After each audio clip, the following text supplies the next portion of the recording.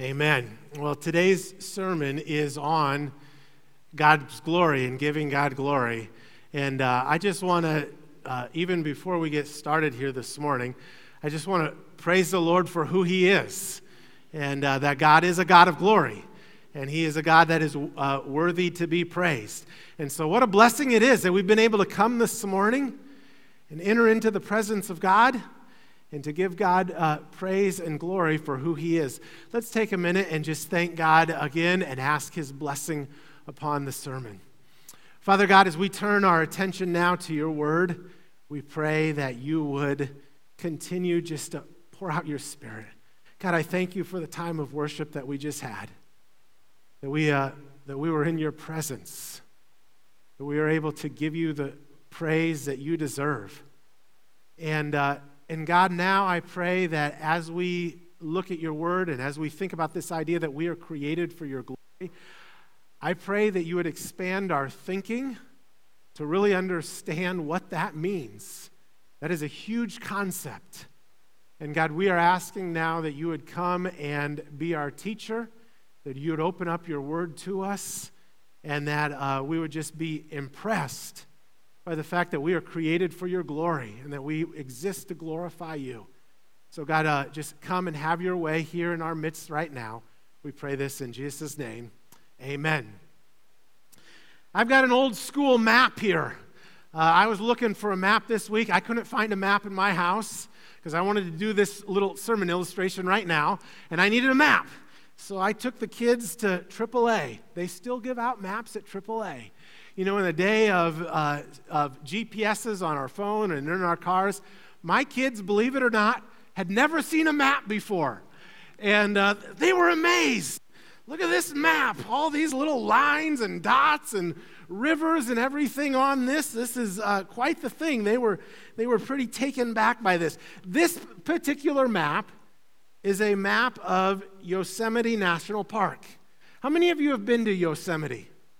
A lot of you have been to Yosemite, like over half of you. I've never been to Yosemite. And here I am going to try to tell you about Yosemite National Park. But this is on my bucket list. This is where I want to go someday. And so on this map, there are all kinds of little points that point out where stuff is at. The map is to tell you where you're going to get to. Now, I went to the back of the map. It tells me some of the things that I should go and see when I go to Yosemite. And so right here is listed Yosemite Falls. And there's a picture of what, if I go to Yosemite Falls, what that's going to look like. And then next, I see that there is El Capitan. And El Capitan is just this massive face that if you've been there, you can probably remember El Capitan. Climbers come from all over the world to climb that mountain. Now, below El Capitan, according to my map, is El Capitan Meadows. And a little ways to the south of that is the Bridal Veil Falls. And then there is tunnel vision, in which you can see all the way through and see all this stuff that you would want to see. And my understanding is the peak in the very back is Half Dome, right? And so here is a picture of Half Dome. And that's on the map as well. Now, on the map, it's just marks. The picture helps us to see why you'd want to put it on a map, why it's pretty impressive. So the map doesn't do the picture justice, but to be honest, the picture doesn't do justice to the real thing. If you were to stand before Half Dome, that's going to be really awesome and spectacular. In fact, if you get a chance and you're in Yosemite and you're standing before Half Dome, it'd be awfully silly to have your nose in the map thinking, wow, what a great map I have. You know, when you stand before Half Dome, it's time to put the map away and enjoy the beauty that is before you. It's quite glorious. And I use that word glorious specifically because you and I are in some ways a map. We are simply here to point people to something more glorious than ourselves. Or rather, I should say, to point to someone more glorious than ourselves. You and I, we're just, compared to the glory of God, we're like points on a map. Very unspectacular. And we have value, it's important, we're pointers, but we exist to point people to God's glory. In fact, our sermon this morning is on the big picture. It is on why we exist, what our ultimate purpose is. And what we're going to look at in Isaiah chapter 43 is pretty clear. It says that we exist for God's glory. That's what verse 7 says. Isaiah 43:7. It's going to state it right out front. You exist for God's glory. And we're going to look at verses 1 through 7 because the verses leading up to our focus verse this morning actually help illuminate it, help bring it to life, help us to understand what it means that you have been created for God's glory. Let's look at this together. Isaiah 43, and we're starting in verse 1. But now this is what the Lord says. He who created you, Jacob, he who formed you, Israel. Do not fear, for I have redeemed you. I have summoned you by name. You are mine. When you pass through the waters, I will be with you. When you pass through the rivers, they will not sweep over you. When you walk through the fire, you will not be burned. The flames will not set you ablaze. For I am the Lord your God, the Holy One of Israel, your Savior. I give Egypt for your ransom, Cush and Seba in your stead. Since you are precious and honored in my sight, and because I love you, I will give people in exchange for you, nations in exchange for your life. Do not be afraid, for I am with you. I will bring your children from the east and gather you from the west. I will say to the north, give them up, and to the south, do not hold them back. Bring my sons from afar and my daughters from the ends of the earth. And here's the key verse, verse 7. Everyone who is called by my name, whom I've created for my glory, whom I've formed and made. In this sermon series that we're entitling Find Your Footing, we've been talking about how we are in a very turbulent time over the last few years, starting with the coronavirus and how that led to a global pandemic. The coronavirus and the pandemic caused us to be isolated at home. We didn't go to work anymore. We didn't, for a season, we didn't gather in person in church. Kids didn't go to school, and it had a huge effect on us. In fact, it threw almost all of culture in turmoil. We saw the political unrest. We saw what happened within families and among friendships. We saw all of these things being affected by what was going on, starting with this disease that was spreading through. It affected the economy. It affected relationships. We've been through a lot of ups and downs. And in these verses, through Isaiah the prophet, God begins to address similar fears or feelings that we've been feeling. Look at verse 1. He says, do not fear. He touches on the fears, the anxieties, even the insecurities that we have been feeling. Verse 2, he reminds them that God is with them. When you pass through the waters, I will be with you. And then verse 4 is a key verse for our discussion today because it reminds us or teaches us some truths that are so important for our relationship with God.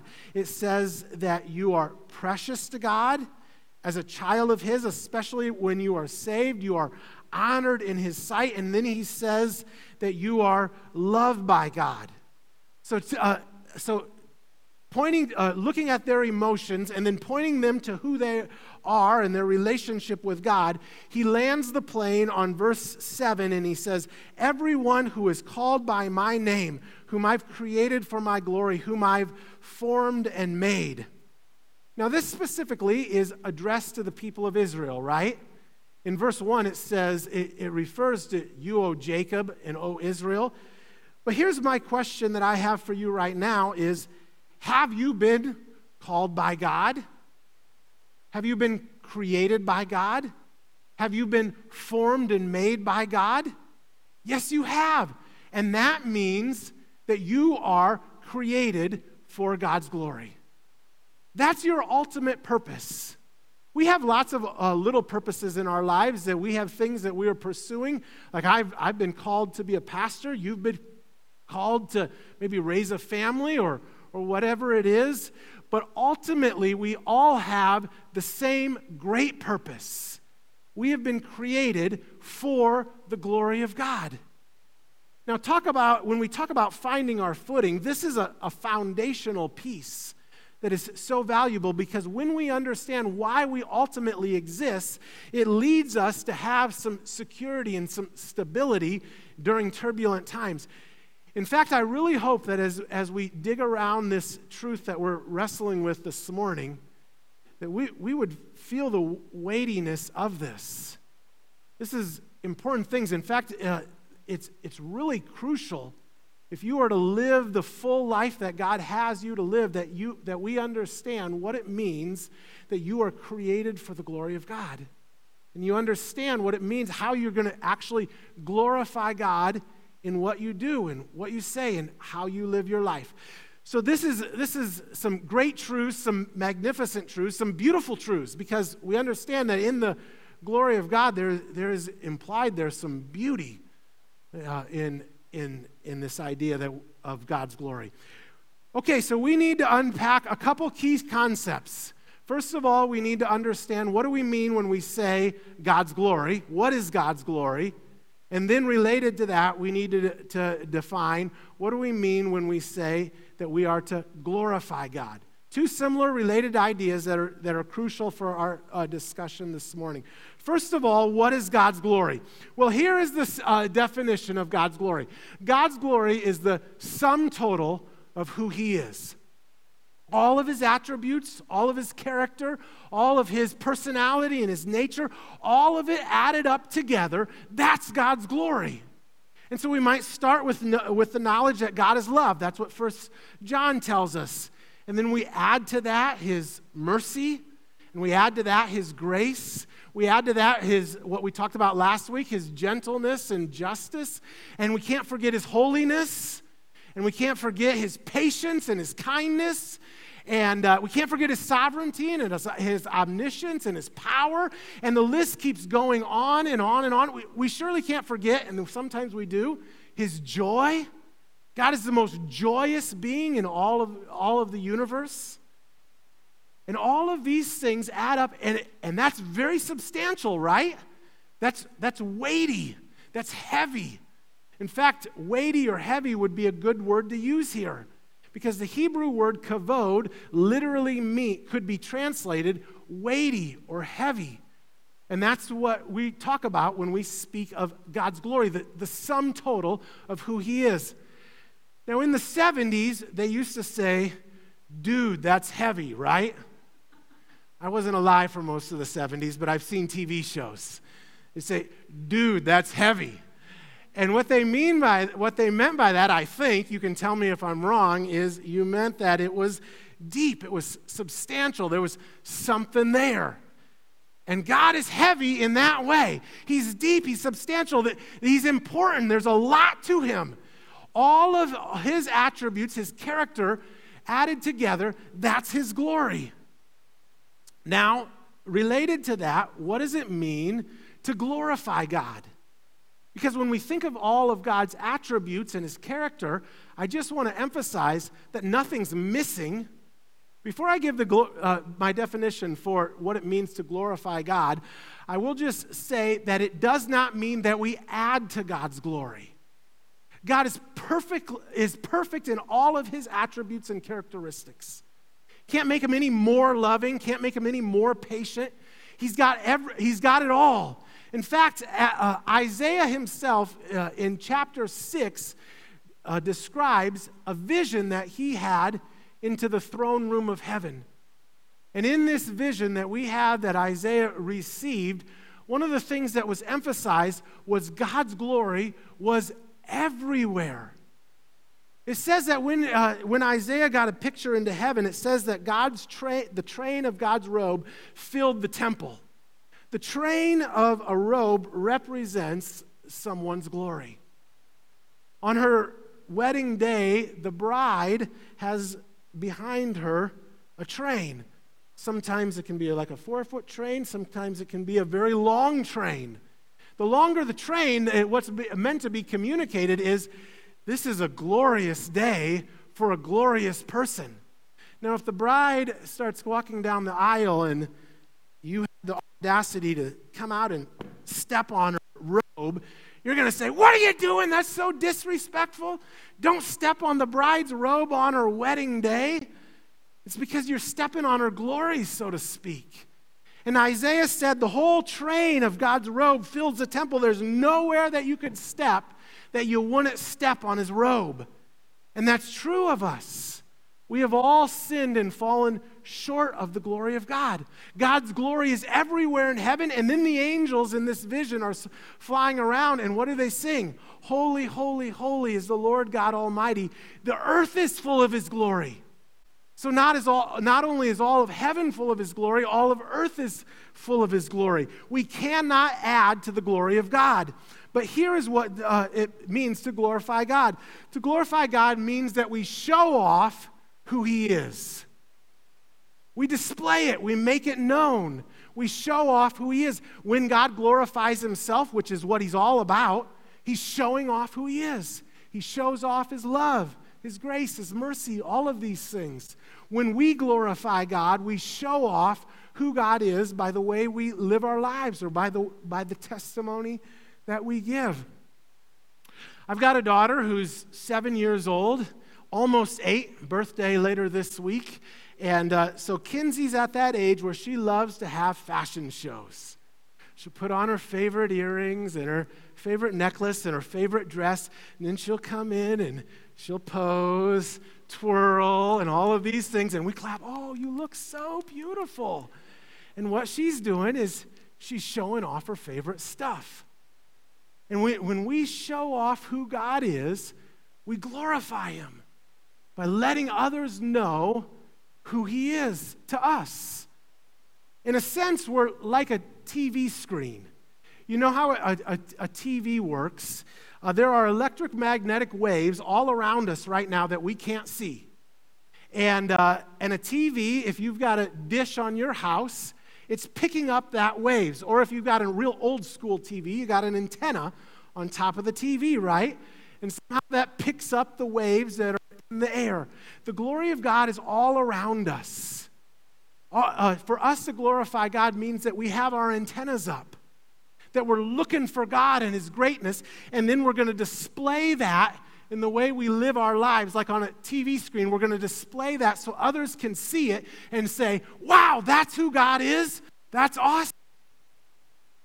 And for example, when you forgive someone and do not take revenge on them when they have done you wrong, you display the mercy of God.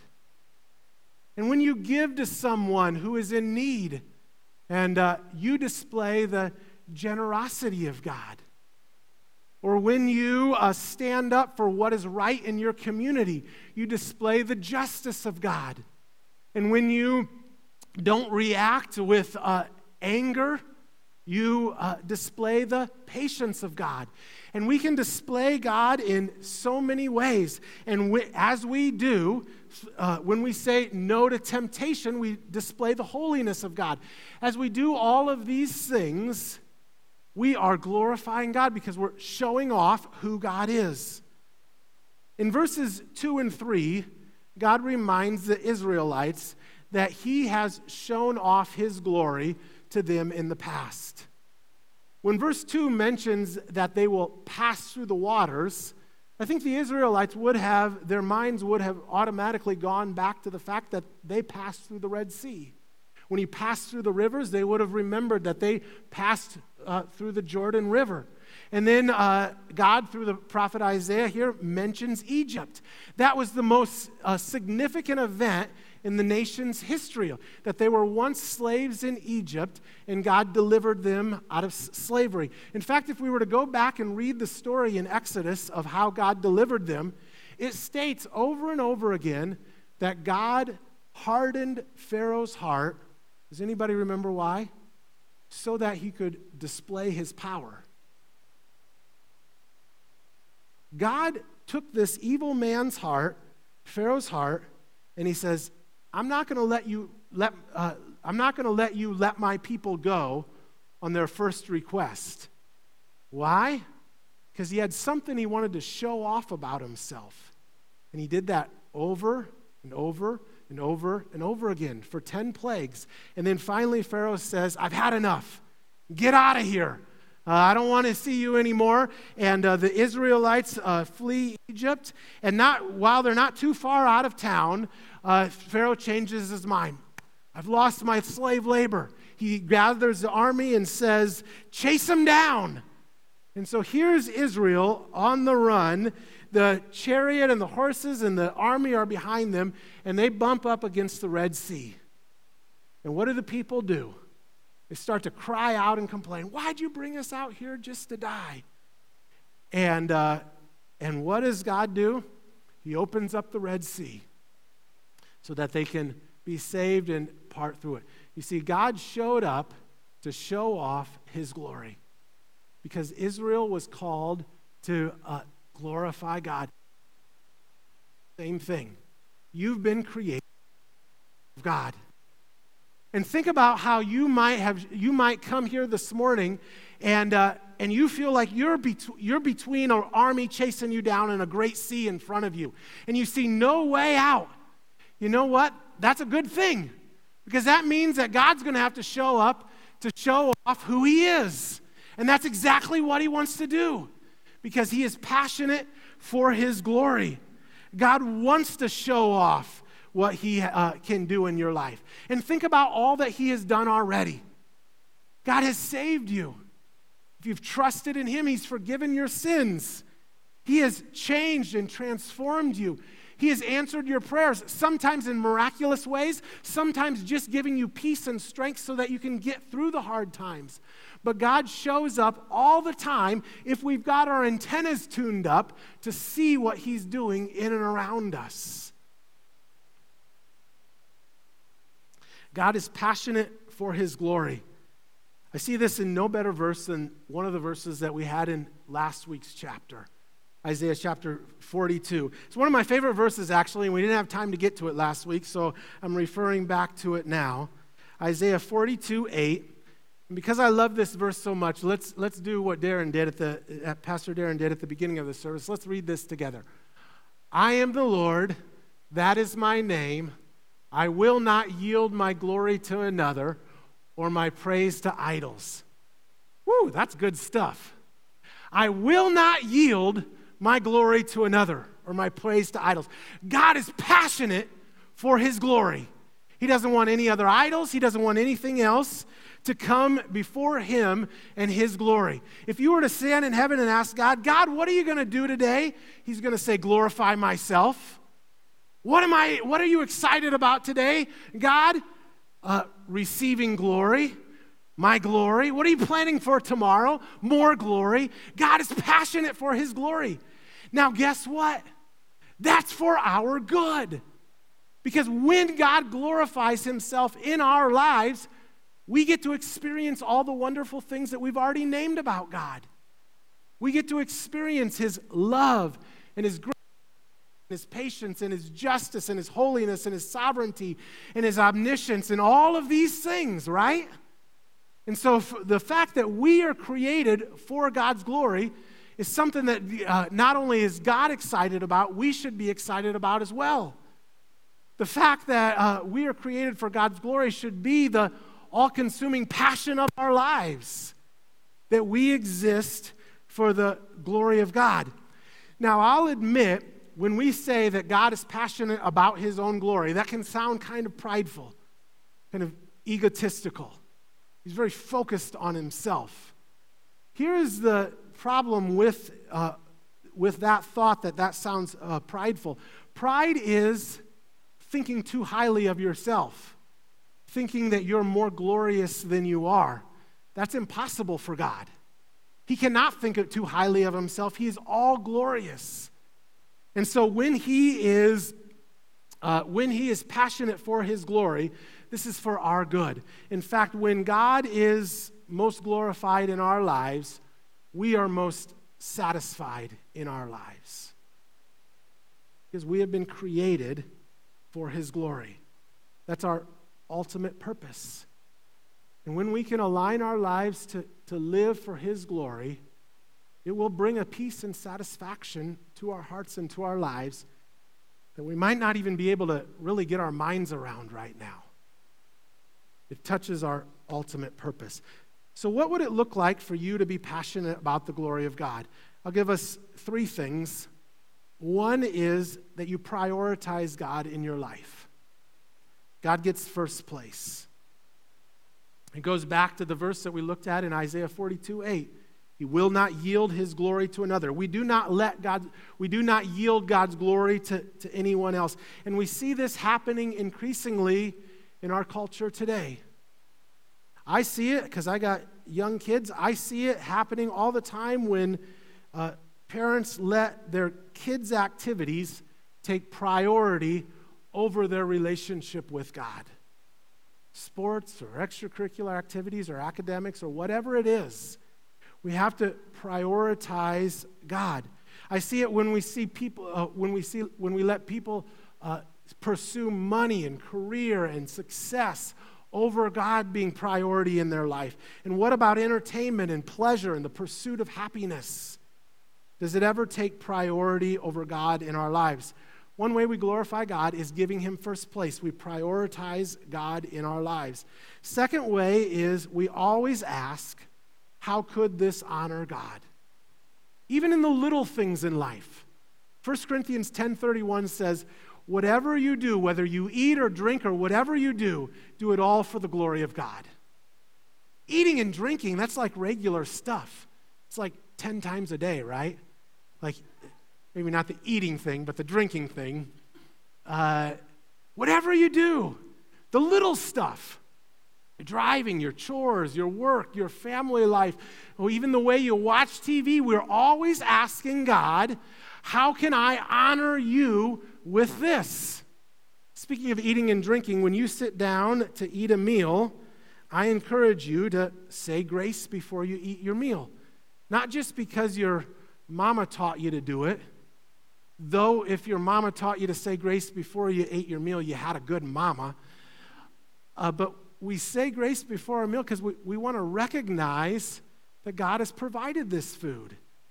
And then we want to ask God to bless the conversation or bless the thoughts that we have while we eat it. We're always asking, God, how can I honor you with this activity, with this moment? And then the third thing that we could say about how we can glorify God is that we can be a mouthpiece. You can be God's mouthpiece. So in other words, you can speak up and proclaim what God has done for you. Now, I can imagine some of you heard number 1 and said, I can work on that, I can do that. I heard number 2, I can do that. But some of you will say, number 3, can't do that one. I'm not going to be a mouthpiece. I'll live a quiet, honorable life. I'll say my quiet prayers, but I'm not going to be a mouthpiece. Well, I'll just remind us that when Isaiah had his vision into the throne room of heaven, he thought the same thing at first as well. He says, woe is me. I'm a man of unclean lips. I can't speak for the Lord. And then as he saw God's glory, God touched him and changed him until by the end of the vision, God says, whom will I send for me? Who will I send? And Isaiah raises his hand and says, here am I, send me. You see, when we spend time in God's presence, we're changed. The more we grow in our relationship with God, he transforms us. He changes us from the inside out so that we can be God's mouthpiece, we can stand and we can proclaim the glory of God in the way we live and what we say and how we act, how we react. And so now I'll just say that all of these things are really applications of prayer. To glorify God in our lives means that we are people of prayer. That we're asking God, God, help me to make the right decisions, to put you first, to have you be priority. We're always asking, God, how can I honor you? We're asking God to give us strength and give us opportunities to be a mouthpiece.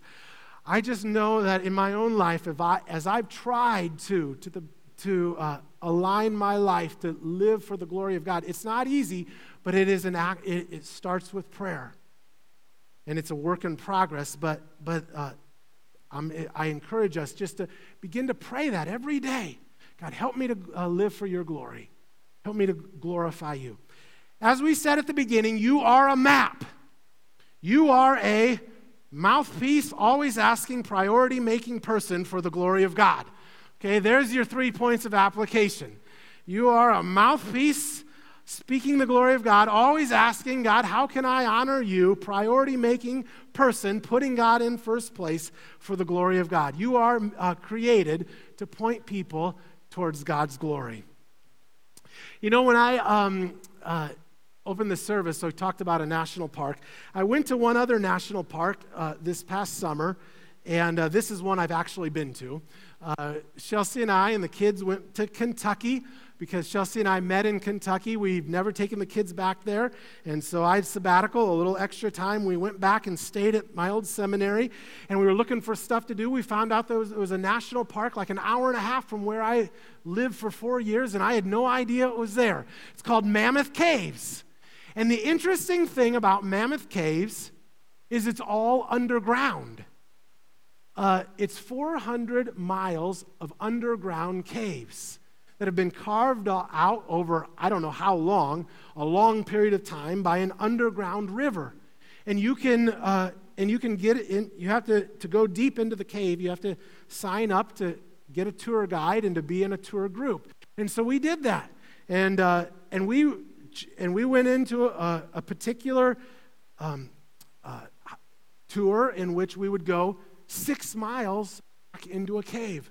So it was quite the experience. You get back there and it gets really chilly, and it's really quiet and it's dark. And the tour guide, partway through the tour, he pauses, he stops, and he gathers the group together, and he says, "Now I'm going to do something special.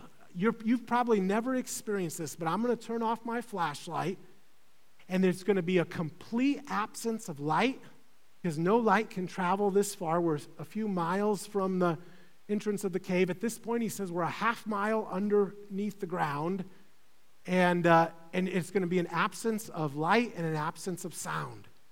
And so he turns off the light, and somehow Chelsea didn't realize it, but she had got this flashlight on her phone stuck on. So some knucklehead in the back of the group says, "Hey, I think he wants you to turn off your light." And some knucklehead right in front of her says, "Chelsea, turn off your light." She says, "I'm trying." And then she finally turns off her light, and there's an audible gasp. It was like it was a peace that just rushed over us in the blackness of this cave and in the complete silence of that spot.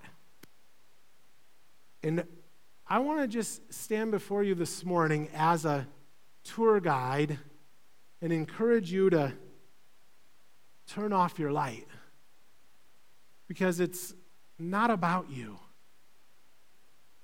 And the amazing thing is that when we seek to stop seeking our own glory and living for ourselves, and we seek to begin to live for God's glory, there is that almost that gasp that comes over us, because we experience the peace that we did not even know existed up until that point. And others will see something in our lives that they'll say, wow, that's an amazing thing. Because remember, just like we're the map, we're pointing others to God.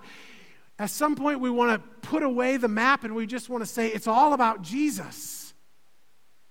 And as others look at our lives, when God shines through us, because our own light is no longer shining, it's God's light shining through us, there is a peace that can come not only into the lives of others, but into our own hearts. You see, we talk about finding our footing in this turbulent world. Here is the way that we gain a certain amount of peace and stability. We seek to line our lives up with the glory of God. See, you have been created for God's glory. And when we live for Him in this way, our souls ultimately find what they've been longing for.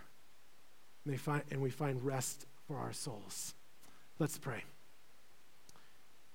Father God, I thank you for the truths that we've looked at in your word this morning. And God, these are big truths. They're heavy, they're weighty, and yet, God, they're life-giving. And I pray for myself, and I pray for each person that is here, and I pray that you would help us to be able to, first of all, repent and say, I'm sorry for living for myself, and then turn around and focus on you. And God, we just pray for your help. We know that this is a work of your Spirit. We can't do this until we get a glimpse of your glory like Isaiah got in Isaiah 6. And so we do pray that you would help us to put our antennas up, that we would be attuned to your glory, and then that we would be able to get a vision for who you are, and that it would change us, that it would transform us from the inside out. In Jesus' name, amen. Today is Amanda's special day. This is our Welcome Sunday, and so, again, we have a reception afterwards, and so we'll give Amanda a round of applause.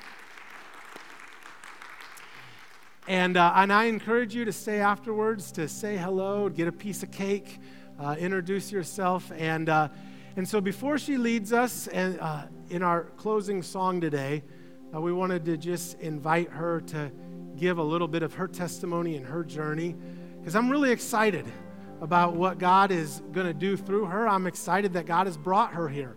We prayed a long time for Amanda, and it's a blessing to have her here, and we'd be blessed just to hear a little bit about what God